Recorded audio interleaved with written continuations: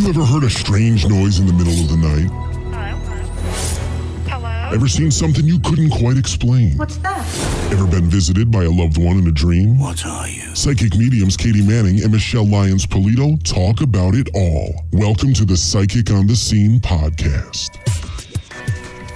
Hey everybody, welcome back to another exciting episode of Psychic on the Scene.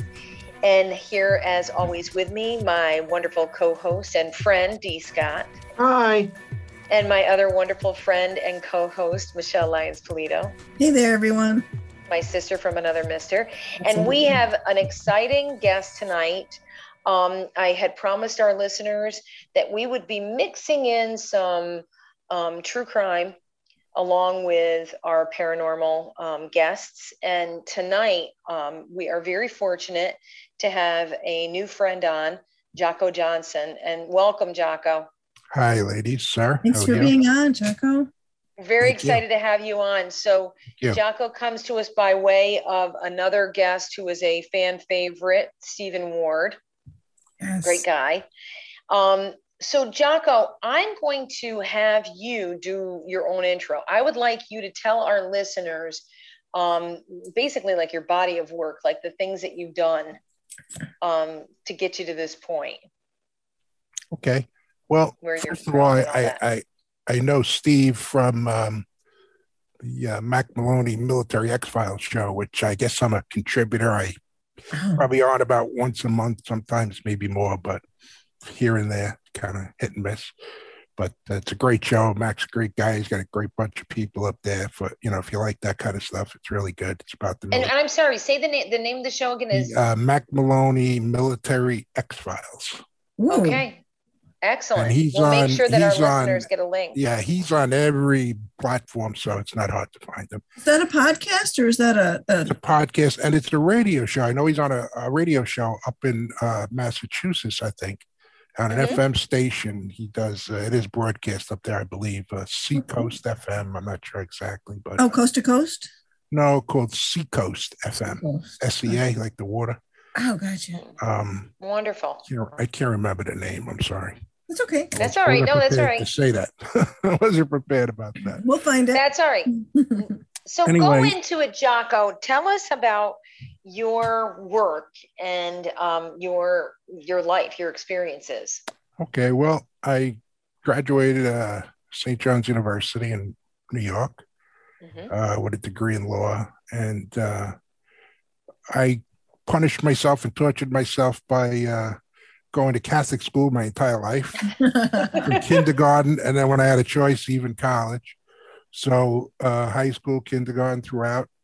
I always wanted to be a police officer. I had everybody in my family, a lot of people in my family, police officers. So you're a long line of family of people that have served? Yeah, probably my gramps. He was the closest one to us. He raised me pretty much. And wow. And was he also in the city? Yes, New York City. He was an inspector, and he retired also. He was also in the job, but I mean, he had, in those days in the 40s, they went out and did things, and they used to say, cops, they shot first, ask questions later, but they were pretty much right about 99.9 and 9/10 of the time. So you used a term. You said he was a inspector? An inspector. Yeah, which is the equivalent to like a detective. He's I guess in the military would be a colonel. Oh. He was a bird colonel like that, in charge of units of, and so growing up, I've always heard these stories from everybody in my family, cousins, uncles, my grandpa, everybody. And, I always wanted to do it anyway. I felt like I had a calling, because you were an altar boy, and where I grew up, we were like all Irish, Italian, and, you were, Same here.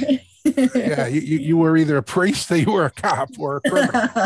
So, I lined up a lot of guys later that I went to school with. And it was just part of the gig, and they know it. And, you get them, you got me, and that was it. But it wasn't easy on some of those things. But, I don't make those choices for them.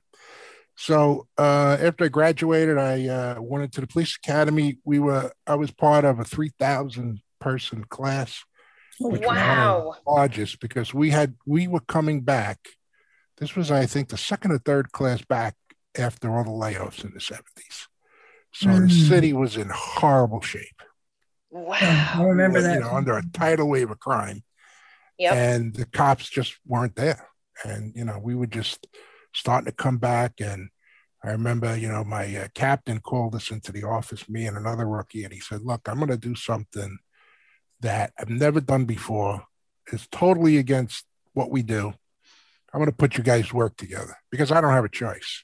And everybody who starts in the NYPD back then, I guess it's still the same. It seems like it's been that way forever. You did midnight.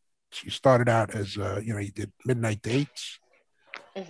And that was the times when, it could be crazy or you had to fight to stay awake. So, we'd argue who's going to drive because try to stay awake. And it was a pretty busy precinct. I worked down in Sunset Park, and we had the largest concentration of youth gangs, and they told us in the country at that time. Wow, Jocko. Really? That's intense. And it was, you talk about MS-13 and all these kind of folks, they were just all over the place. And it got to a point where probably in 82, 83, the chief came down and said, look, we're going to fix this. And I want you guys, and basically he says, I'm taking the handcuffs off. You go out there and do your job. And we did. And with less than a year later, we cleaned that place up pretty good. Wow. Whoever didn't get deported was arrested, sent to jail. And, little by little, the people became to trust you. They would talk to you more because you'd pull up on the scene, somebody be dead on the street, and nobody's like, hey, no one's going to talk. English, nobody knew anything. Right.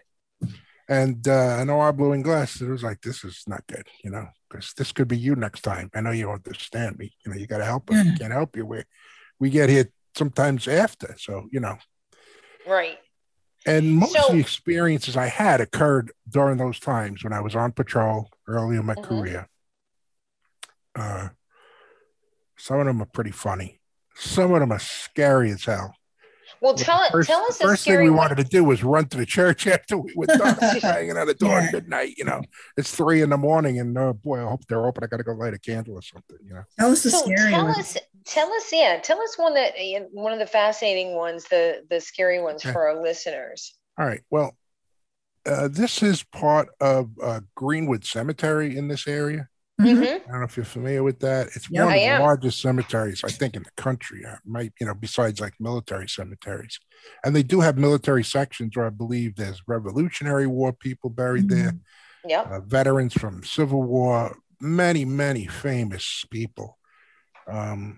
It's a large list, and it's a huge place. It's just tremendous. I mean, it goes on for avenues. You're on one side of the precinct, and then you go all the way over to like the waterfront almost, back to the East River, and it's still there, So you go from like Ocean Parkway or Ocean Parkway, Coney Island Avenue, and all the way back over McDonald Avenue, if you're familiar with Brooklyn, into this area now. It's like 3rd Avenue, 5th Avenue, and they always talk about these things, you hear, and I've heard this only after I retired because I started to listen to some of these stories. I remember I had heard Father Malachi Martin on the radio, who was an exorcist. And he had a helper, an assistant, who was also a police sergeant from the NYPD, Ralph Sarchi. And he had a TV show on for a time, and he wrote a book, and I read the book, and it scared the daylights out of me. Hang on a second. Is he the same police officer that worked with the Warrens?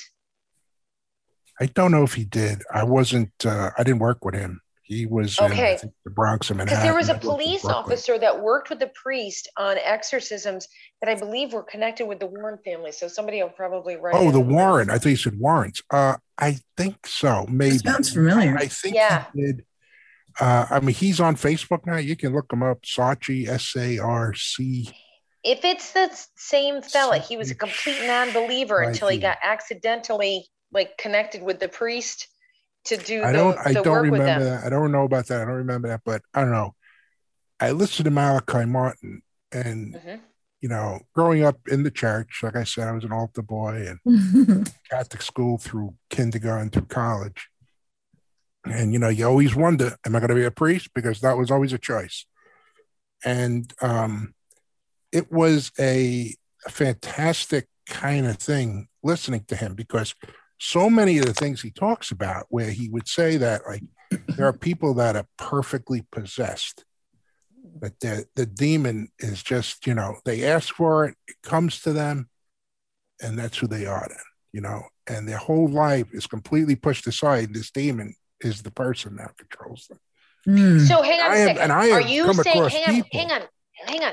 So are you saying that these people are requesting to get possessed, or is it just like they're criminals? Well, that's what he said. That's what he said. Oh. And I agree, because we came across some people who were truly evil. I mean, you could look in their eyes, or you could just, by dealing with them, you knew they weren't just regular folk. No humanity left in them. Right. You could just, you knew they weren't on drugs. They're not like that's their problem. They were just some scary, bad people. Predatory. So tell us his story. Tell us his story about encountering one of them. So I was bringing up the cemetery because, people talk about, and I found this out after, about rails. The whole part of the top of that city in Brooklyn by the cemetery used to be an old rail terminal. It was for trolleys. It was a barn up there for the whole borough. And then they have a train depot not very far from that, where this train still came in and buses to get cleaned and maintained. You go 2-3 blocks down, you're at where the East River and the Hudson River come together to the Verrazano Narrows into the port of New York. Mm-hmm. And then you have all these waterways, and you have, on top of Long Island, Brooklyn is the end of Long Island. So that's a giant island. You have Long Island Bay and everything else. And it seemed like it was a huge cemetery. It was perfect, Right. And working in the granite, right? Oh, the granite, the stuff in the ground, right. So anything with waterways and the railways constantly build it up. But you're right. That's another point, Jocko, that if there's certain like lime, quartz, and granite in the ground, it absolutely amplifies it. Yeah. Right. I mean, the whole city, there's so many homes that were limestone homes and brownstones, which is, I guess, another type of sand or limestone. Right. And then, they say we can build giant skyscrapers because Manhattan's on granite bedrock. So, it seemed like after I realized this is, boy, this was like the perfect spot for all of this stuff. But anyway, so we would patrol around this cemetery. My rookie partner and I were both rookies.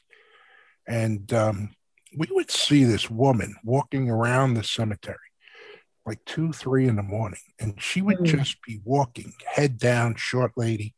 She looked like if you took somebody from another time, she was like one of these refugees on a road in like escaping like World War II somewhere in Europe. Oh, wow.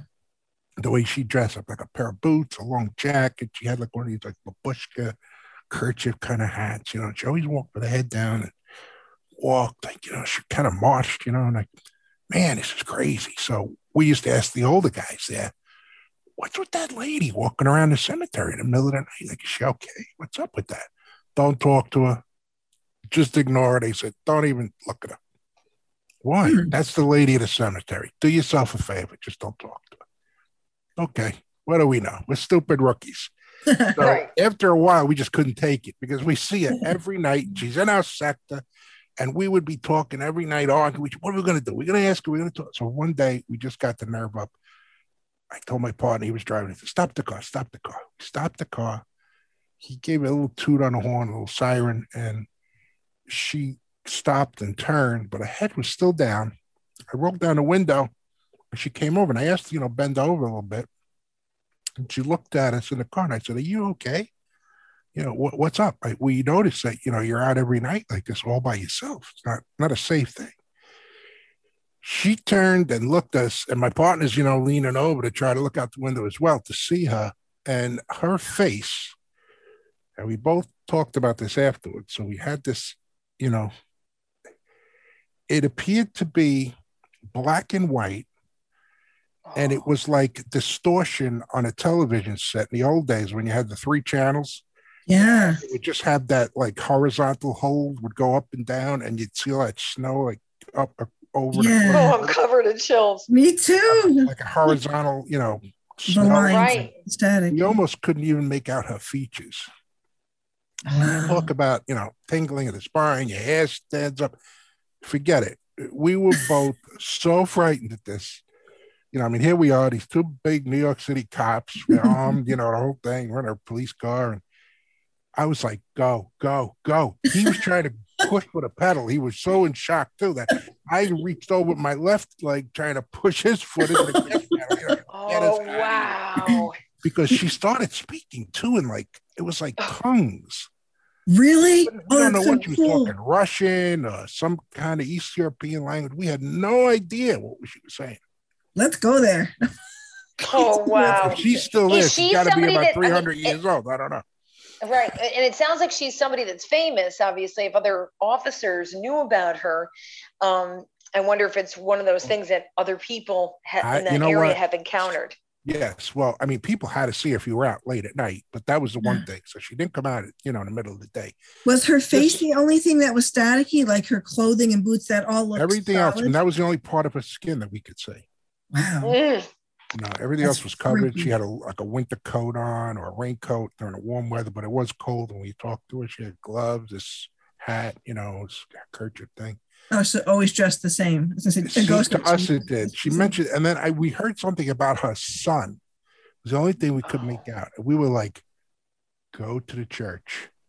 Let's go. I think they're open. I don't care. Let's try it, Yeah. And boy, oh boy, so we go back to the precinct that night, and you're saying, do we know about it? Anybody else know? We didn't ask because we knew if we asked, we would be they would never let us live this down. Right. So, these two dopey rookies did something, and they just would call her the lady of the cemetery, and nobody would talk to her. Nobody would speak to. We would smell this aroma, this stuff in the cemetery. And I had asked one of the guys about that one day when I was working with him, because I guess my partner had a day off. I had to go to court or something. I said, what is that smell? It's so nice. I smell it all the time. He said, it's boxwood. So I'm thinking, boxwood? I'm a city guy. Like boxes, like caskets? He says, no, it's like a shrub. It's a tree. It's got like a flowering shrub or something, and it blooms, and it's all in this cemetery because there was like a bridge, and it was like underneath too. So you could, would come up. I was like, man, it's weird, man. It's so nice though, And it triggered something in my head, which I'll tell you about later. But, after that, we never said a word about it. We never discussed it amongst ourselves. Oh. I don't even know why I brought it up one day on the show, and then Steve wanted me on to do it, and then I guess he had told you guys. And so I had probably told my wife, I don't know, let's see, tomorrow, I'm going to be married 35 years. Oh, congratulations. Oh, congratulations. Yeah, they all get to be the same. Happy anniversary to you two young kids. It's all the same, you just take one after the other now. Nothing special, I guess. But anyway, I never even told her about it till after we were married a long time. Jeez. I don't even know how it came up. We were probably out camping with the kids or something, and they ghost stories around the camp. Yeah, exactly. Because I used to go hiking and camping a lot when I was growing up upstate New York, all throughout the Adirondacks, up by Tuxedo, New York, and everything. Actually, we camped on a railway bed one time. Oh boy! Wow. A friend of ours' property. Me and two other guys, and I guess we were probably around 18. We had one pistol, which we legally owned, and we took it for protection. I guess we were maybe older than that then. It was for, you could carry it for shooting and, target shooting, and this guy had an area up there where we were going to go. We all had hunting knives, and, we were in this tent asleep, and we just heard noises. It wasn't a bear. It wasn't an animal. Somebody was going through everything out there. Mm. And the three of us were like the Three Stooges, so scared. We didn't even want to open the zipper and look and see. We just hit our heads and oh boy, I don't want to know. What are we doing out here in the middle of the night like this, And I started thinking about, Ichabod Crane and, Sleepy Hollow and all of these things, growing up in New York City, and you know about all this stuff, Right. all the super strange stuff that goes on around Albany, and the It's other so areas. funny because that is definitely Ichabod Crane, Sleepy Hollow. Like now it's more nationally known, but when I grew up, my mom is from Red Hook, New York. Okay, so I work narcotics there. I know that well. So my mother would always tell the stories of Ichabod Crane and Sleepy Hollow and all this stuff. So I can remember being a kid. The Headless Horseman. I can remember being terrified of that, getting lost when I was an adult driving, and I look up and I'm on Sleepy Hollow Road, and I'm thinking to myself, "Oh God, I'm out in the middle of cornfields." Right? I'm gonna return. Yeah, I'm never coming home, so nobody will know. I'll just be a statistic. Right. So we had asked the guy after, what was we heard that he goes, there's just animals around. This was no animal, because we used to hunt. We used to go Pennsylvania and do things, fish hunt. We knew all about this. And it was just that wasn't even on my list. But when you got up, was everything messed up, or did it look like it was untouched? I can't remember. I think we just kind of try to forget about it. Maybe it was. We really had nothing out there. It was just a small campfire, and it was in the summer, so it wasn't that we needed it for heat. We had it for more like just keep animals away. Kept it burning through the night, and we put a wood on it. We cooked and left it, because it's right in front of our tent, so we knew it was okay, Oh my gosh, more scary stories, Jocko. So, Jocko, did you ever encounter any famous convicts, like people later on that come to find out that either in spirit or, like maybe it was like a serial killer or something like that you encountered in your work? No, my house just shook. Oh, I'm sitting here, and we had a slight earthquake today, not far from where I live. And we're on a very huge fault in the southeast here, part of the Madra fault that goes through the Middle East, the mid of the country, Midwest. Oh. And I don't know if that was like somebody slammed a door somewhere or what that was, but it was kind of weird at that point in time when you asked me. Yeah, at that exact moment. No, I don't know of any. If I did, I don't know of any way you said, hey, I knew that guy later on, he was a criminal or whatever. No. Right. No other spirits, I never saw anything that I thought that's a ghost or it's a spirit, Did you personally, you kind of said before we went on air, but have you personally, while you were working, I mean, you guys were kind of drawn to the lady in the cemetery, but did you ever have any psychic pulls to things, whether you're working an investigation? Always. They used to call me Spider-Man, because I would always, and I remember one of my training officers would say, you have an instinct just to do this job, like you were born for it, he would tell us, and he was one of the greatest training officers or police officers I ever knew. This guy, he died in line of duty, and he was a fantastic guy. And my grandpa had known him, my cousin had known him, and it was the only way. He was a Marine in Iwo Jima. Oh, wow. He was old. He lied to get into the war. They retired him. He sued the department, threatened, wanted to come back because he was leaving one way, and that was it. And he knew it. And he would call me, he would say that. And then later on, my partner and I, who I was in the academy with, became very friendly with, and, we families and everything were friends. I was like godchild, one of his kids. When he retired, he moved here with us, myself. He was on this cold case squad with us down here. And he actually left me as executor to his estate because he said, he says, my two kids, he was divorced, his wife had remarried. He says, my kids, I want to be cremated. He said, I could just see it. They'll put me in a cake box. They'll throw me in the back of the trunk. They'll get a flat one day and say, let's go change this flat. And they'll look in the trunk. Oh, wow, it's Dad. All over the place. I said, I want you to take care of me. I was like, okay, I will. But we didn't always I really believe that people that have high empathy and high psychic ability, Michele and I have talked about this countless times, wind up working in law enforcement, or they're drawn to it. Sometimes they use their empathy if they go into the healthcare field or even teaching. but many of them go into law enforcement. And even the detectives I've worked with, where I've said, everybody has psychic ability, they will like share, almost like confessional, Jocko. Like we'll be out in the woods and they'll go, well, there was that time I was over there and I had that feeling. So that's what I was starting. Yeah, that's what I was starting to say, because the criminals, the guys that, we would be going at, they used to call us the iron hunters, because I could look and say, that guy's got a gun. Oh. And I had no idea, but it just came to me. And we would approach him, frisk him and, have a reason, probable cause. And he'd have a gun. Sure enough, more times than not. I mean, more times than not. I remember the first day we went on anti-crime patrol, when we were put in plainclothes anti-crime. We went out, and an hour later, we came back with a gun collar. And it turned out the guy had a sentence, an abstention, where he had just skipped his bail on his bond or whatever, and he was convicted in abstention of homicide. And they were looking for him for like 20 years. And the reason we know, because when we took him to court, we had an arraignment. We came back, we were going to the grand jury, and we get a phone call from the DA, and he says, we got a problem. I says, we do? Because I'm great. I have no problems. What you got? Well, so-and-so, yeah, we let him out. Really? And turns out he's got this warrant. We didn't notice at the time because they had to wait for the fingerprints to come back. And not like today where, they're instant. They used to put them on a card with ink, That's how we did. Right. And everybody got a copy, the state, the feds, the city. You had it all float around till it finally came back.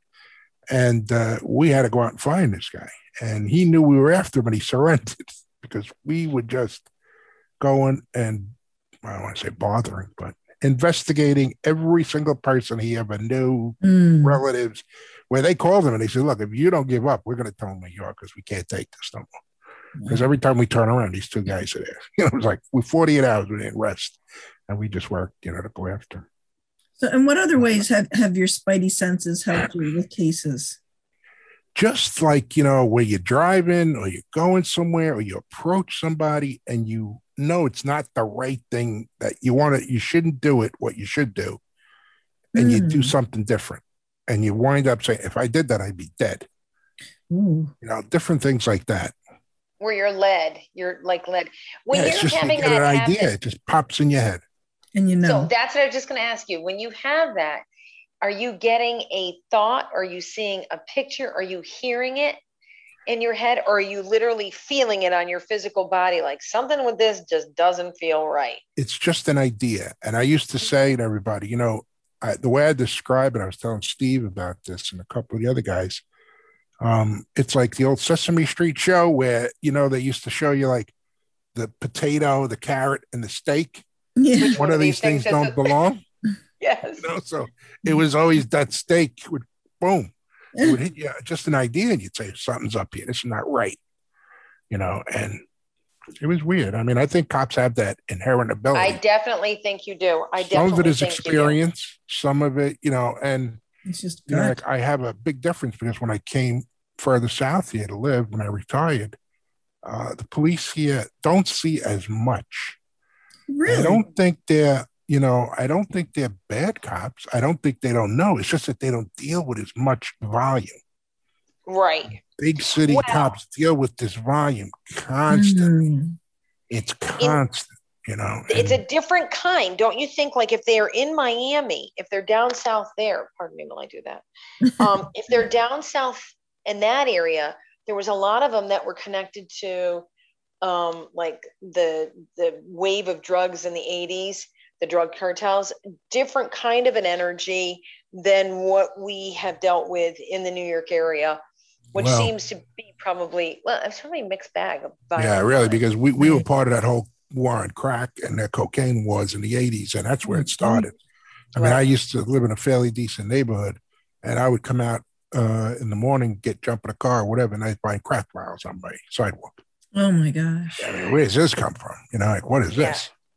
And, it was everywhere, and people these crack affected you in a way where once you had it, it affected a part of your brain that told you were hungry.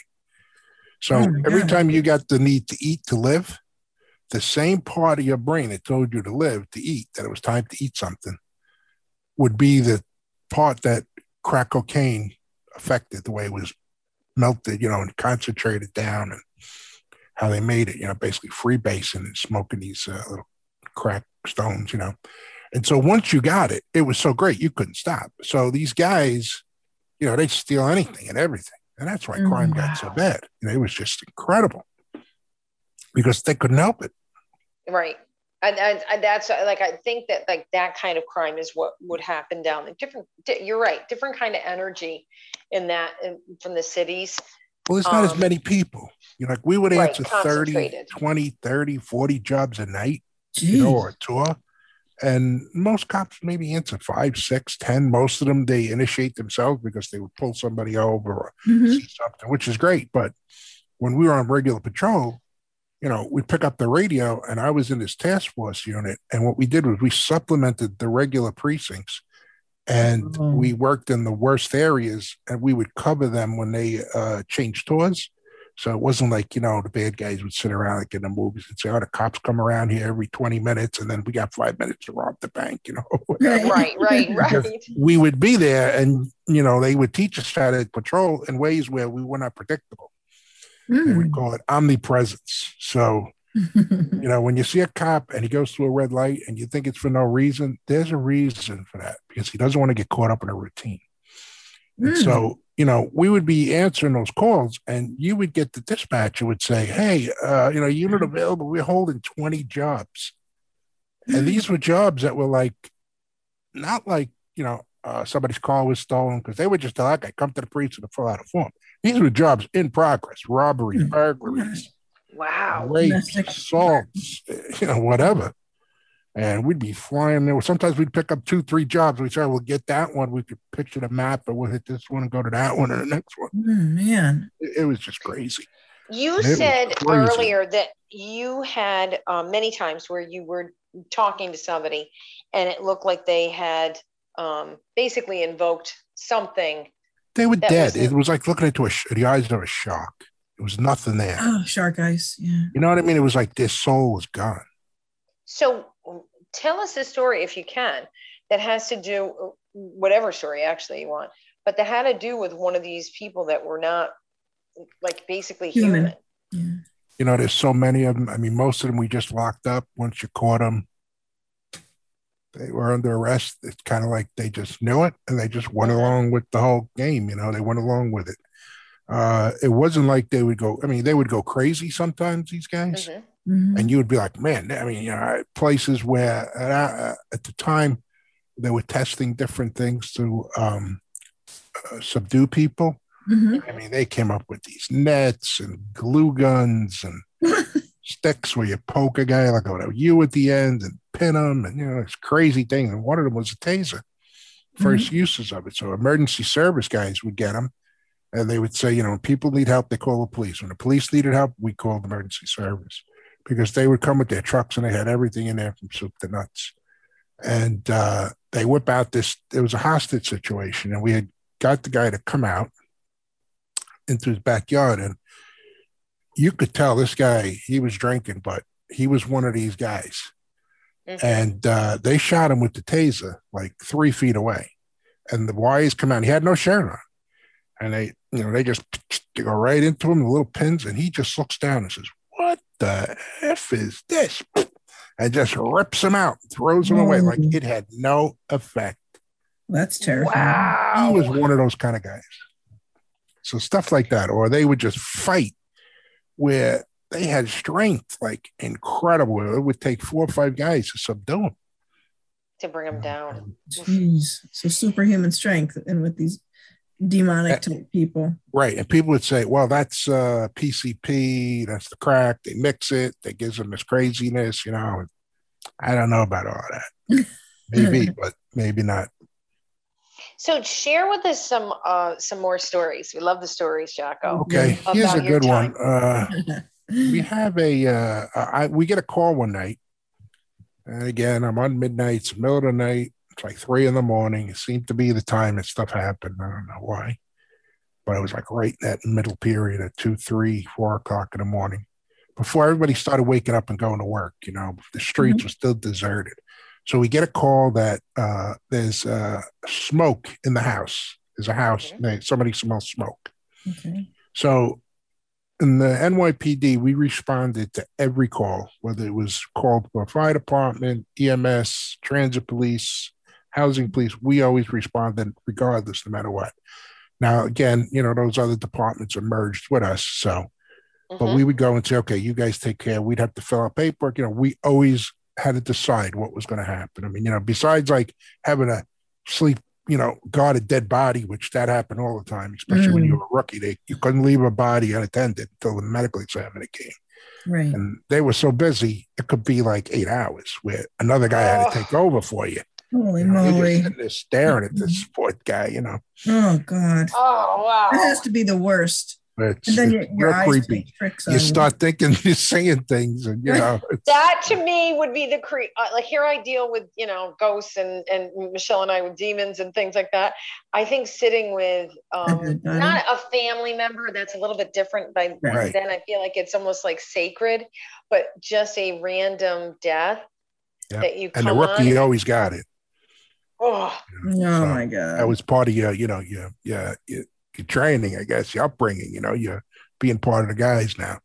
I remember the first one I had was a poor guy died in the YMCA, and this room had to be like 8 by 10. Oh no! There's a bed, a chair, a table, a sink, and he had a community bathroom. Well, he was just laying in his bed. He died in his sleep, supposedly, and I had to sit like a foot from this poor fella, this old gentleman, and it was just. I used to carry a paperback with me all the time, and hopefully it was something not too spooky, because I didn't like to read those kind of things.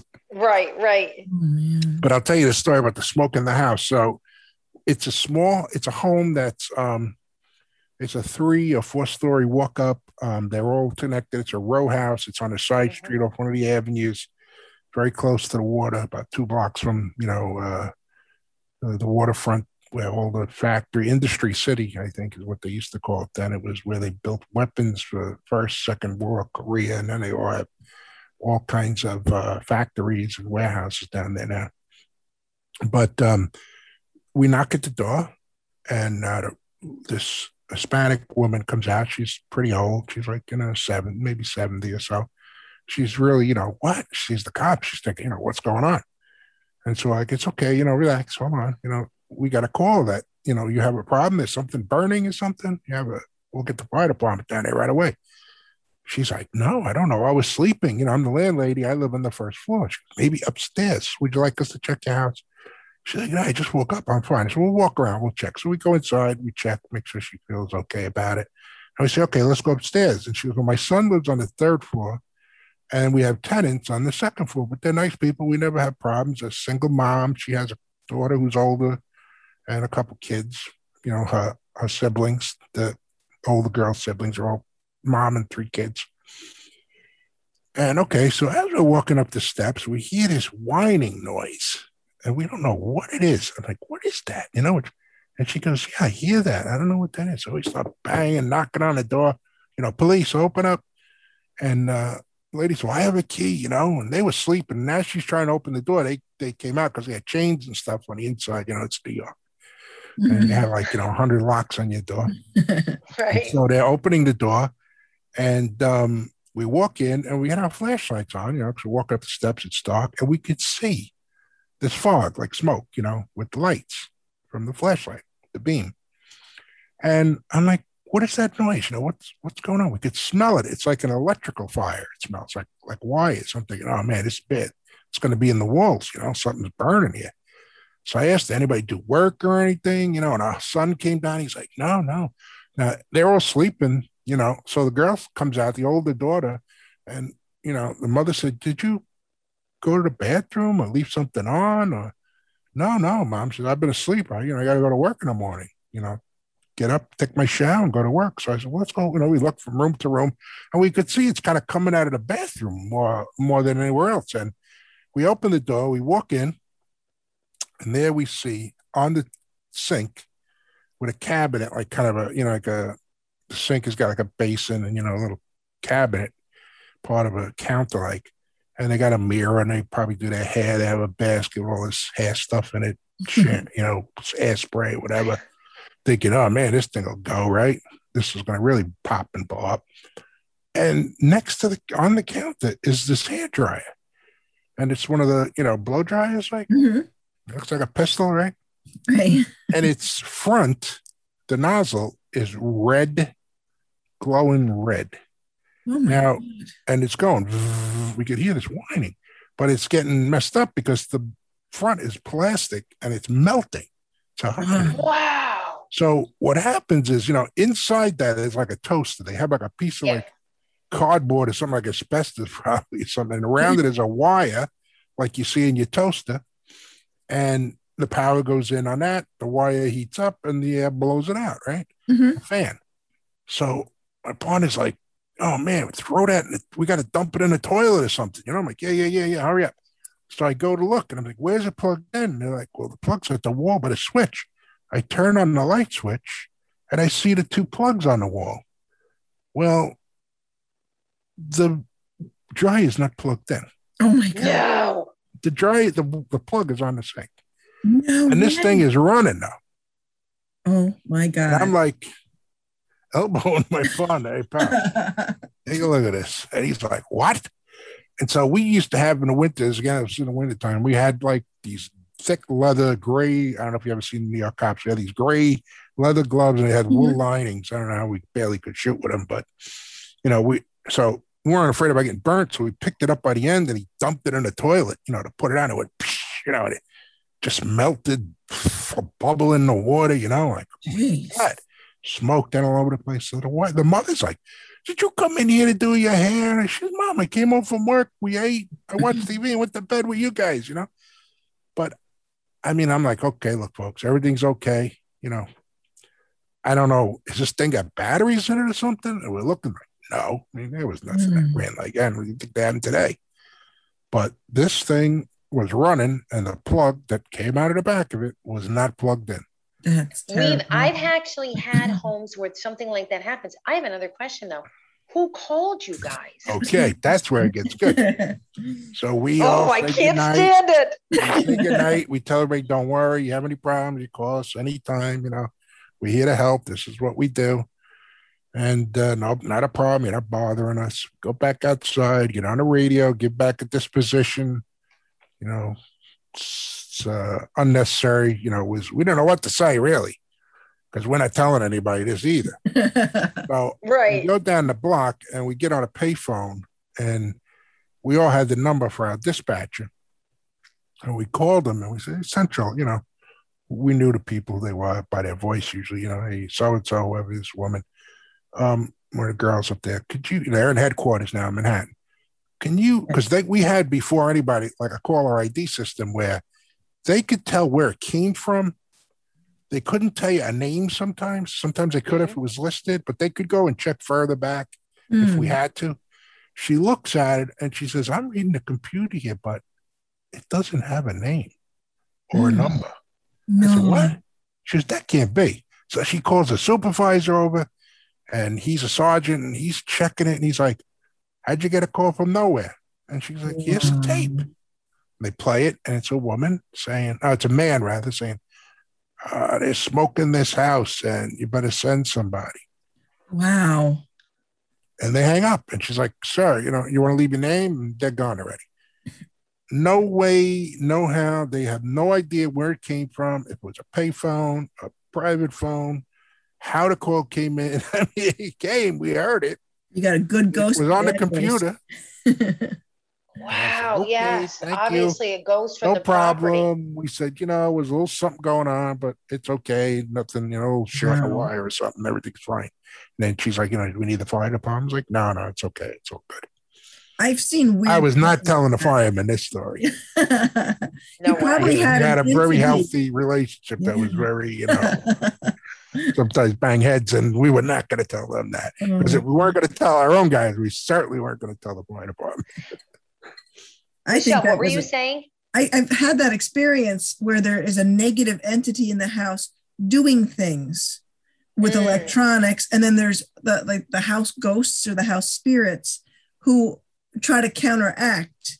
It can be kind of like a battle between good and evil, energetically within the house that the people don't even know about sometimes, because we've had, there was a telephone once that would ring and it was not plugged in. Oh yeah. Yeah, I've heard a lot of stories like that. Yeah, I had one like that too. And it was terrifying.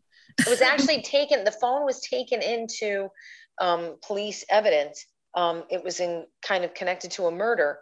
And in the middle of the night, after I had been there, the phone started ringing. And the next day, the person that lived in the house actually called the phone company and said, I'm not understanding this. We don't have a receiver. And they said, well, it shouldn't make any sense because that number has been basically disconnected and given to another customer. Wow. So it shouldn't be ringing at the house on the landline anyways. Jeez, I got chills. Yeah, I mean, I heard stories where people even have messages left on their answer machines, right? Oh, yes. My uncle, after he passed, left a message on my mother's answering machine.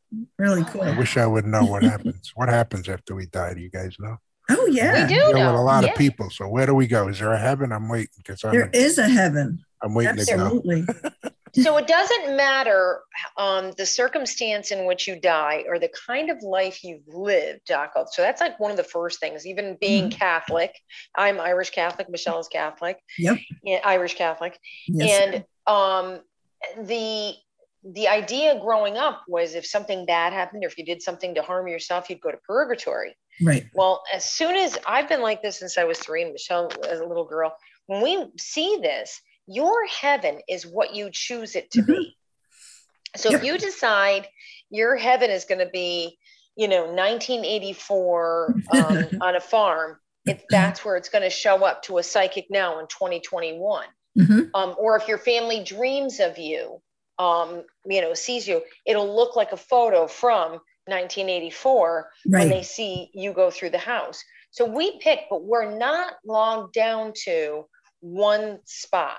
We can be in 5 different places at once. So if we have family that lives in California or in Virginia, he's holding up a picture. That's me, 1984, actually. Oh, my God. Is it really? That's about 1985. Look at you sexy beast. I love the mustache. That's not I still have it, but it's kind of gray and thin now. But and I'm wearing 25 layers of Kevlar there too. So. Oh wow. That's not fat. It's not but it's under your shirt. One of my shirts. That's what I was. 1984. That was an epic year. That was about that was a fantastic maybe about 85, 84, 85. That was. Yeah. But so that's what our heaven is. So we never die. Our souls just evolve, and they're not sick. They're not unhappy. I've had clients will say, "Are they sad? Are they mad at me? Are they mad at me?" They're not like that. It's not the same kind of energy that we have here with those kind of, I guess, earthly emotions. Right. They're not like that. They want you to live your best life, and they want you to, be happy and be okay over on the other side. So that's really kind of like, in a nutshell, all about what you get over in heaven. And they make sure that they drop in, whether it's you're getting it in dream or like a visit in the car, driving along with you. They make sure. I was going to say, as an Italian, growing up, we always had this thing where they say, before you die, your loved ones are going to come see you. Yes. So if you saw somebody in your house or in a dream, someone who had passed before, they're like, and it's happened when my mom told me this, my grandmother, my grandpa, my uncle, people had told me, I saw so-and-so had a dream, and not long after they passed away. So, that is true. What happens with my husband's family, the one side is Italian, and it's really interesting. His father, loved my father-in-law, Angelo. When he was sick, I started to see, when I was either like zoning out or even waking up or falling asleep, I kept seeing this house and this table was set for Sunday dinner. And if I could have drawn, I could have drawn it beautifully. And I was telling my husband, he's like, I don't know what that is. I finally told my father-in-law and my mother-in-law, and they said, oh my God, that was his house growing up. And I kept seeing a table, and I could see his mother, his father, his older brother. And there was another setting set at the table. At the time, I didn't understand what it meant. But what that was is my father-in-law, he was very ill, was getting ready to pass. The next time I saw them, my father-in-law was at Sunday dinner, and I mean, down to the tea, down to the bread, everything I could describe. And since then, they had a big macaroni and gravy. Yep. Macaroni and gravy. Only people from the city say gravy. I understand that. Yeah. But boy, I tell you, now. every time another one of his siblings was going to cross, I'd see the Sunday dinner table and I'd see another place setting. And so that is their heaven. And that house was torn down in 1965, the year that I was born, when they were building the South Mall. They knocked down the Pluto service station and the home they had lived in for many years. So that's, I couldn't have known what it looked like, but that house, that's their heaven, is their house and their Sunday dinner. See, now I love history. Okay, so I've since I was like in the 7th grade, we had to read Julius Caesar, and I said, you know what? I'm Italian, and we ruled the world for 2,000 years. I got to get into this. This is a great story, And I think America is like continuation of that, really, because there's so many symbols and ideology that we don't even realize. I think, let's look into it. So if that's something that I love, let's say, and I think about it all the time, I read about it, is that my heaven? Would I go there? Or that would be no, Jocko. It would be part of your.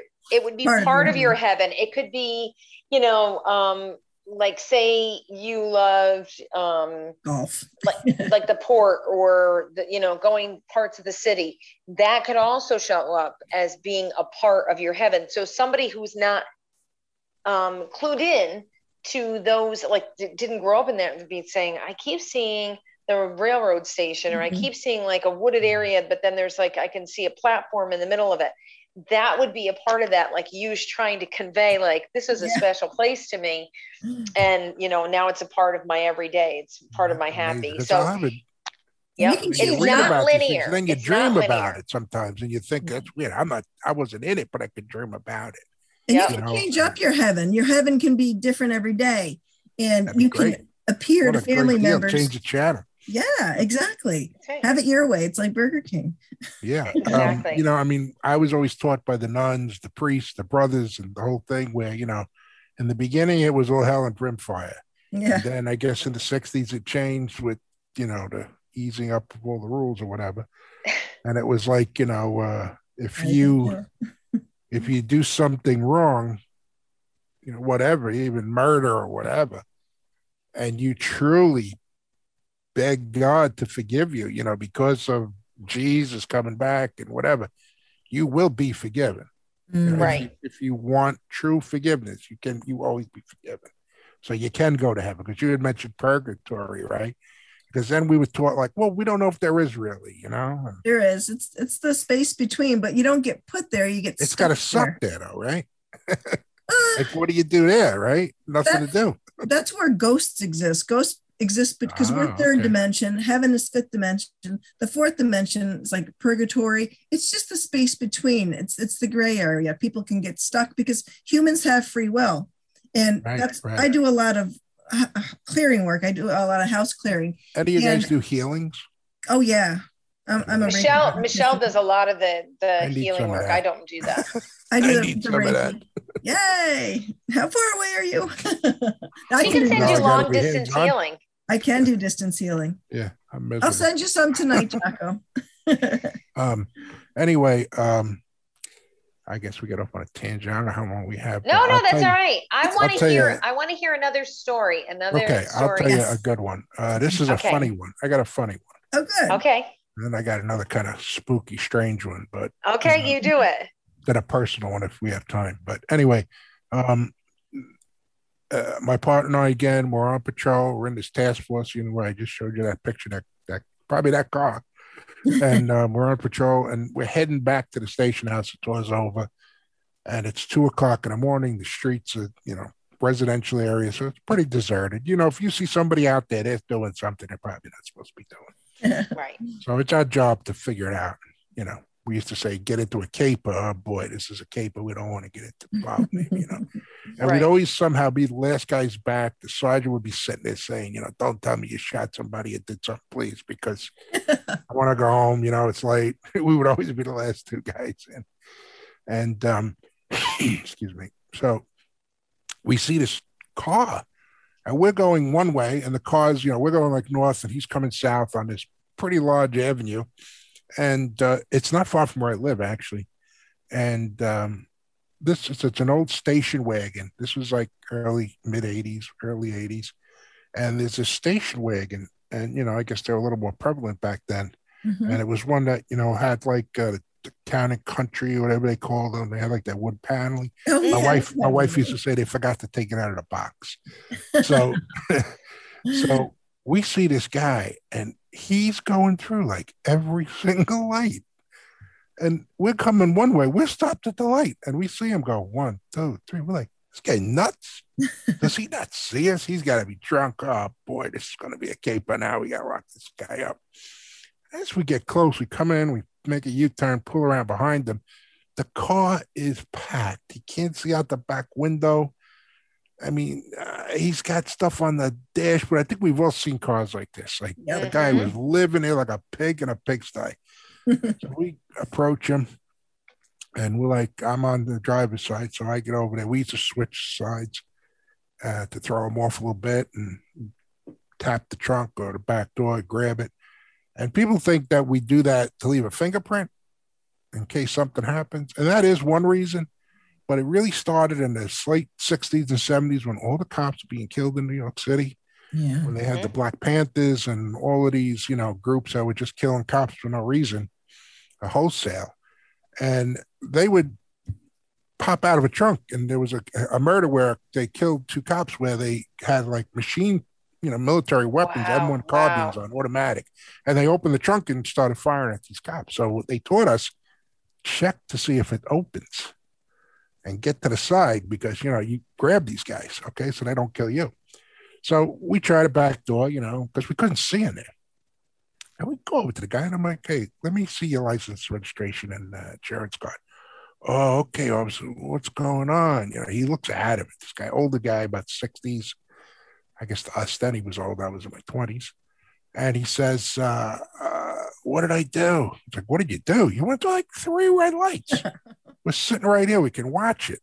And my partner's on the other side. We're doing our tactical traffic stop.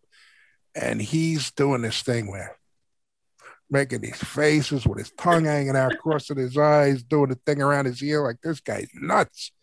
And I want to crack up, and I'm like, He's like, what are you doing? I'm like, no, nothing. Let me see your papers.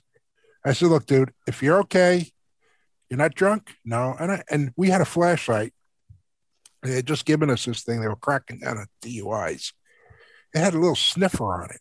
And it was a light. You'd put it in, but it had a little light on the end where we could tell that if the guy had alcohol out of his breath, so if they stick this flashlight in your face, you know what they're looking for.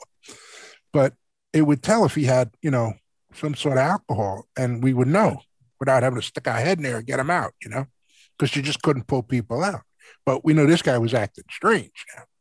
So it didn't have anything. So we don't want him out of the car because I'm thinking we're going to start rolling around with him or something. He's nuts, And so he says, well, I'm coming from Pittsburgh and I need to find a job. I said, you drove all the way from Pennsylvania, Pittsburgh, like near Ohio, out here to look for a job? Yeah. I said, why? Well, they told me to come. Who's they?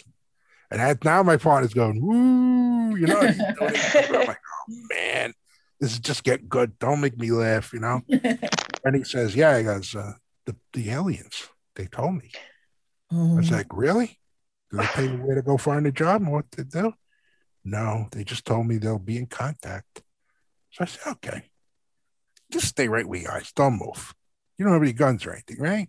No, I got nothing. Just stay right here. So my partner waits outside. I go in the car, radio in, his license. He's clean. He has nothing on him. So I go back and I give it to him. And I said, look, I just talked to the high command up at the planet Zorn. Like, really? It's like, yeah. So he says, well, how do you know? He says, I get communications. And he takes off his baseball hat and he's got tin foil in it. Oh, no. So I'm like, okay. So I'm going to show you something. So I have my police hat, the 8-cornered hat. Now, if you notice, it sticks up on top, right? It's flat. So it's not like the 50 mission hat like the military used to wear in World War II. There's a wire in there. It's like shaped like a hexagon with 6 sides, and it holds the hat straight. So I said to him, took my hat up because you had to wear your cap when you get out of the car. And I said, look, you see that? He goes, what's that? The antenna. You think they're talking to you? They tell us everything. At the computer in the car, we got it all set up. We know everything that's going on before you even know it. So here's what you got to do.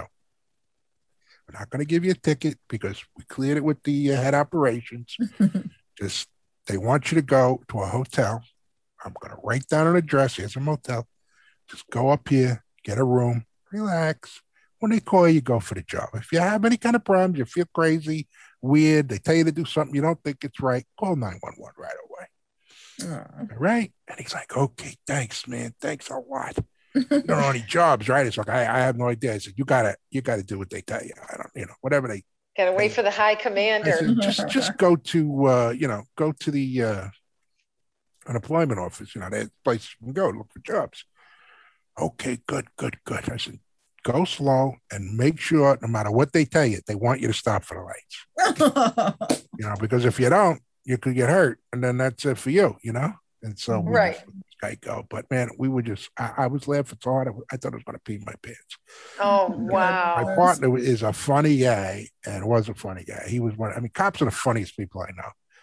And probably because things are so serious that when you have a moment to let it off, absolutely.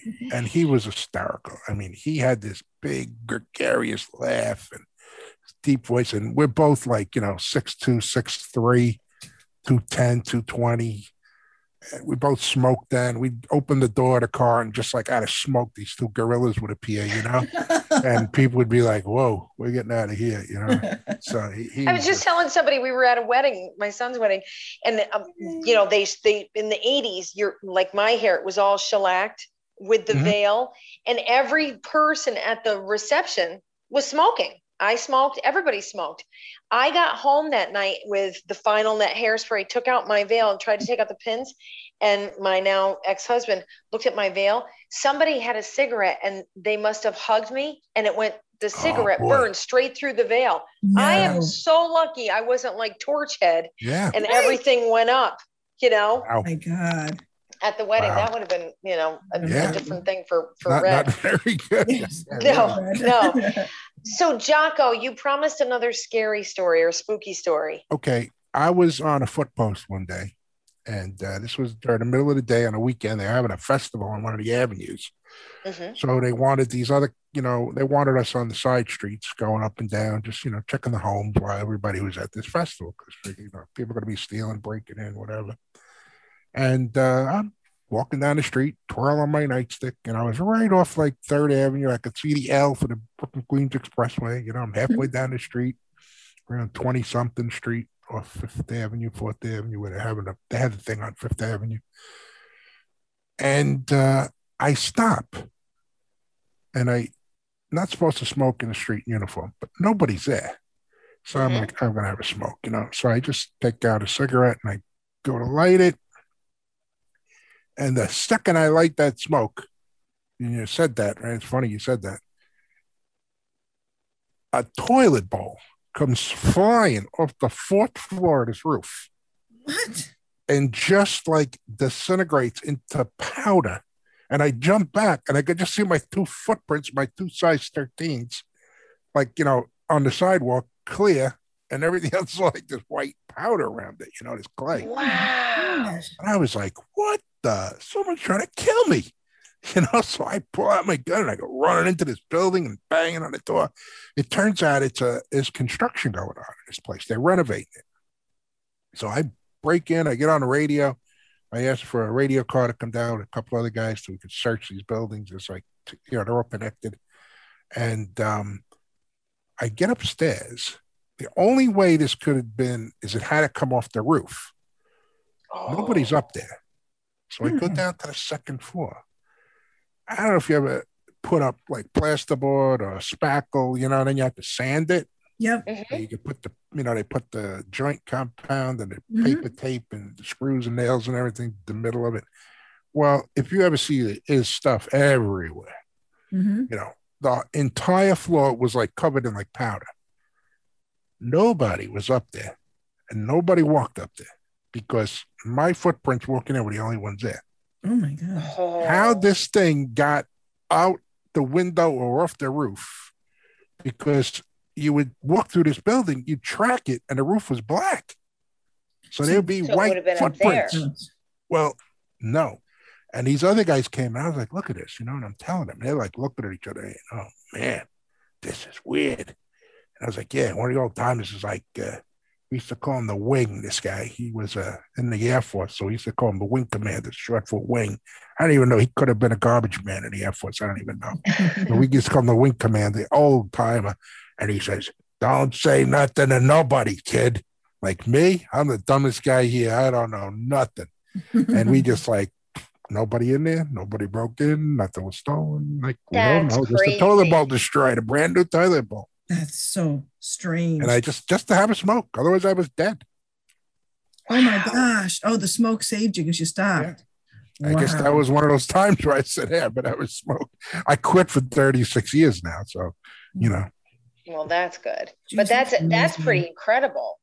Yes. And I always think of all the buildings over there anyways, all that old compressed energy from, years and years. It's got a ton of they're like, I remember the house I used to live in was like extremely old. I think it was built around, I'll put it this way. It had to be before the 1900s, I think, because the gas pipes, the house was lit by gas. Oh, and they ran the electrical lines through the gas pipes. Yeah. Oh, wow. So, then they put sockets on the end and they had light. When they put electricity. Awesome. So you said you also had a personal story? My grandpa, when he passed away, he, I loved him more than anybody. I idolized him. He taught me everything. And, I listened to his story since I was a kid. We would, I used to follow him everywhere. So I think I was about 16 when he passed away. He had cancer. He had smoked his whole life. He had throat cancer. 5 years later, it came back and he passed away. And, he was waiting at the hospital. I went to see him. He was in the hospital for a long time. And somebody had sent him a card from Mother Cabrini. And that's a long story because St. Francis Cabrini is like my patron saint. Mm-hmm. There's a whole thing with that. But anyway, he couldn't find this card with the little prayer card in it. And so that day, we're looking around on the counter, and I said, look, Gramps, here's a letter from, the person who was supposed to send it. I said, did you see this? And he looks. And he had his voice box removed from the surgery, so he couldn't speak. He wouldn't, he could talk like that. He'd talk low. He looked, he goes, wow. And I looked at it, and I gave him the prayer card. He goes, thank you. He kissed it, And I said goodnight to him later on after he ate dinner. I helped him, whatever. I hugged him, kissed him goodnight. And when I went home, they had called a couple hours later that he had passed away. Mm-hmm. And I began to smell these roses, very strong. Yep. When we went to the funeral at the wake, and the same undertaker we had, his father's father had buried like everybody in our family from Italy, who came here, like through the generations. And his son, who I went to high school with, is now burying the rest of my family. And I smelled this strong roses smell, like the flowers. Never smelled it that powerful. Plenty of flowers. Yep. And guys were showing up, cops and other guys who were probably not on the side of the law, but, they used to go after these guys, and they respected each other. Right. And, people from like, my grandmother knew a lot of them. I'd ask, who was that? She goes, I don't know. Don't ask, But I remember every time I was going to go take a test at school, or when I went to the police academy, I had to go through all the stuff to get on the job. And I would always smell these roses. When I was going to kick in a door, when I was in narcotics, and, you have no idea what's on the other side of that. You execute a search warrant, and I would smell it in the hallway, these tenements, and it was like, you could smell like, urine and disgust. And I would say to the guys, you smell it? And they're like, no. Wow. And I don't know, when I retired and I had got married, I retired, I had kids, and I stopped smelling it. So let me share with you what that is. I'll tell you what people told me if you're right, but okay. It's the Blessed Mother. Mm-hmm. That's usually the Blessed Mother, and he was very devoted to her. Your grandfather made sure that he passed her along to you to guard and protect you. It's funny you say that because I'm sitting here and I got this little thing with paper clips in it. The Blessed Mother. Yeah, she's the one that brings in the smell of roses. And please know with your grandfather that man always stayed by your side. I don't know if you carried his coin or if you carried his actual badge, but he shows you carrying him the entire time you worked, like a pin of his, and I had his thing with Mother Cabrini on it, and I would stick it in my hat and in my wallet, Got it. So you were protected. Right. I felt like, he knew, and then after, when I didn't need that, he stopped coming, Well, he's still around you. Well, I mean, I think, but, like when I was going through dangerous times, it was tough, and I was still trying to figure stuff out and everything, he was there for me and, protecting me. Yeah, that is definitely the truth. So he makes sure that he stays close to you. Jocko, this was a fun night. Thank you so much. Thank you. I had a lot of fun too. For your service, not only to our country, but to the NYPD. And I really, really appreciate you sharing your time and your story and your life. I'll tell you, it was a pleasure. I've got a lot of injuries from it. I mean, I've got more parts in me that don't belong to me, metal pieces and surgeries that I could lose count. And I would do it all over again. I miss it every day. I miss the guys. I miss helping people. It's a true. I always have a feeling like I've got something else to accomplish. Maybe, I don't know.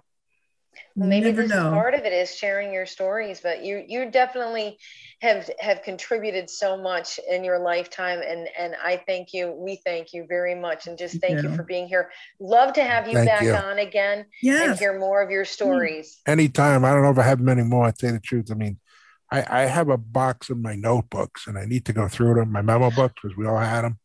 And it's a funny thing. My son gave me a book for. I don't have a book. You had asked me. You thought I had written a book for some reason. I thought you wrote one. Everybody tells you got to write a book. You got to write a book, because I would tell them all these crazy stories and funny stories too. From the job, just nutty stuff. And my son gave me this book. It was called On the Job by a guy by the name of Steve Osborne. And if I could plug it, I had never met the guy. He was on the job maybe a year or so after I started, and he wrote my book. Because I'm reading it and it's like, oh my God, this was my story. I mean, all the craziness and all the stuff that was going on during that period of time. And, it was like, if I write the book, forget it. All right. So here's Jocko, here's your homework assignment. What we want you to do is to go through those old notebooks and find some jewels that you had even forgotten about and get to share with us live. Okay. Please. Yeah. Okay. I will. Thank you so much. I had a great time. I really did. Thank you so much. And thank you for being on. Very, very appreciative. Thank you to all our listeners. And thank you for subscribing and sharing us and liking us and sending us your comments and your suggestions. Wow. Special thank you, as always, to Michele Lyons-Toledo for being my partner in crime, and to D. Scott. And thank you guys for what you do. I know you help a lot of people, and that's great. Thank you. What it's all about, just helping each other, because we got nobody else, right? Don't forget that. Yeah, 100% right. Thank you so much. Thank you, guys.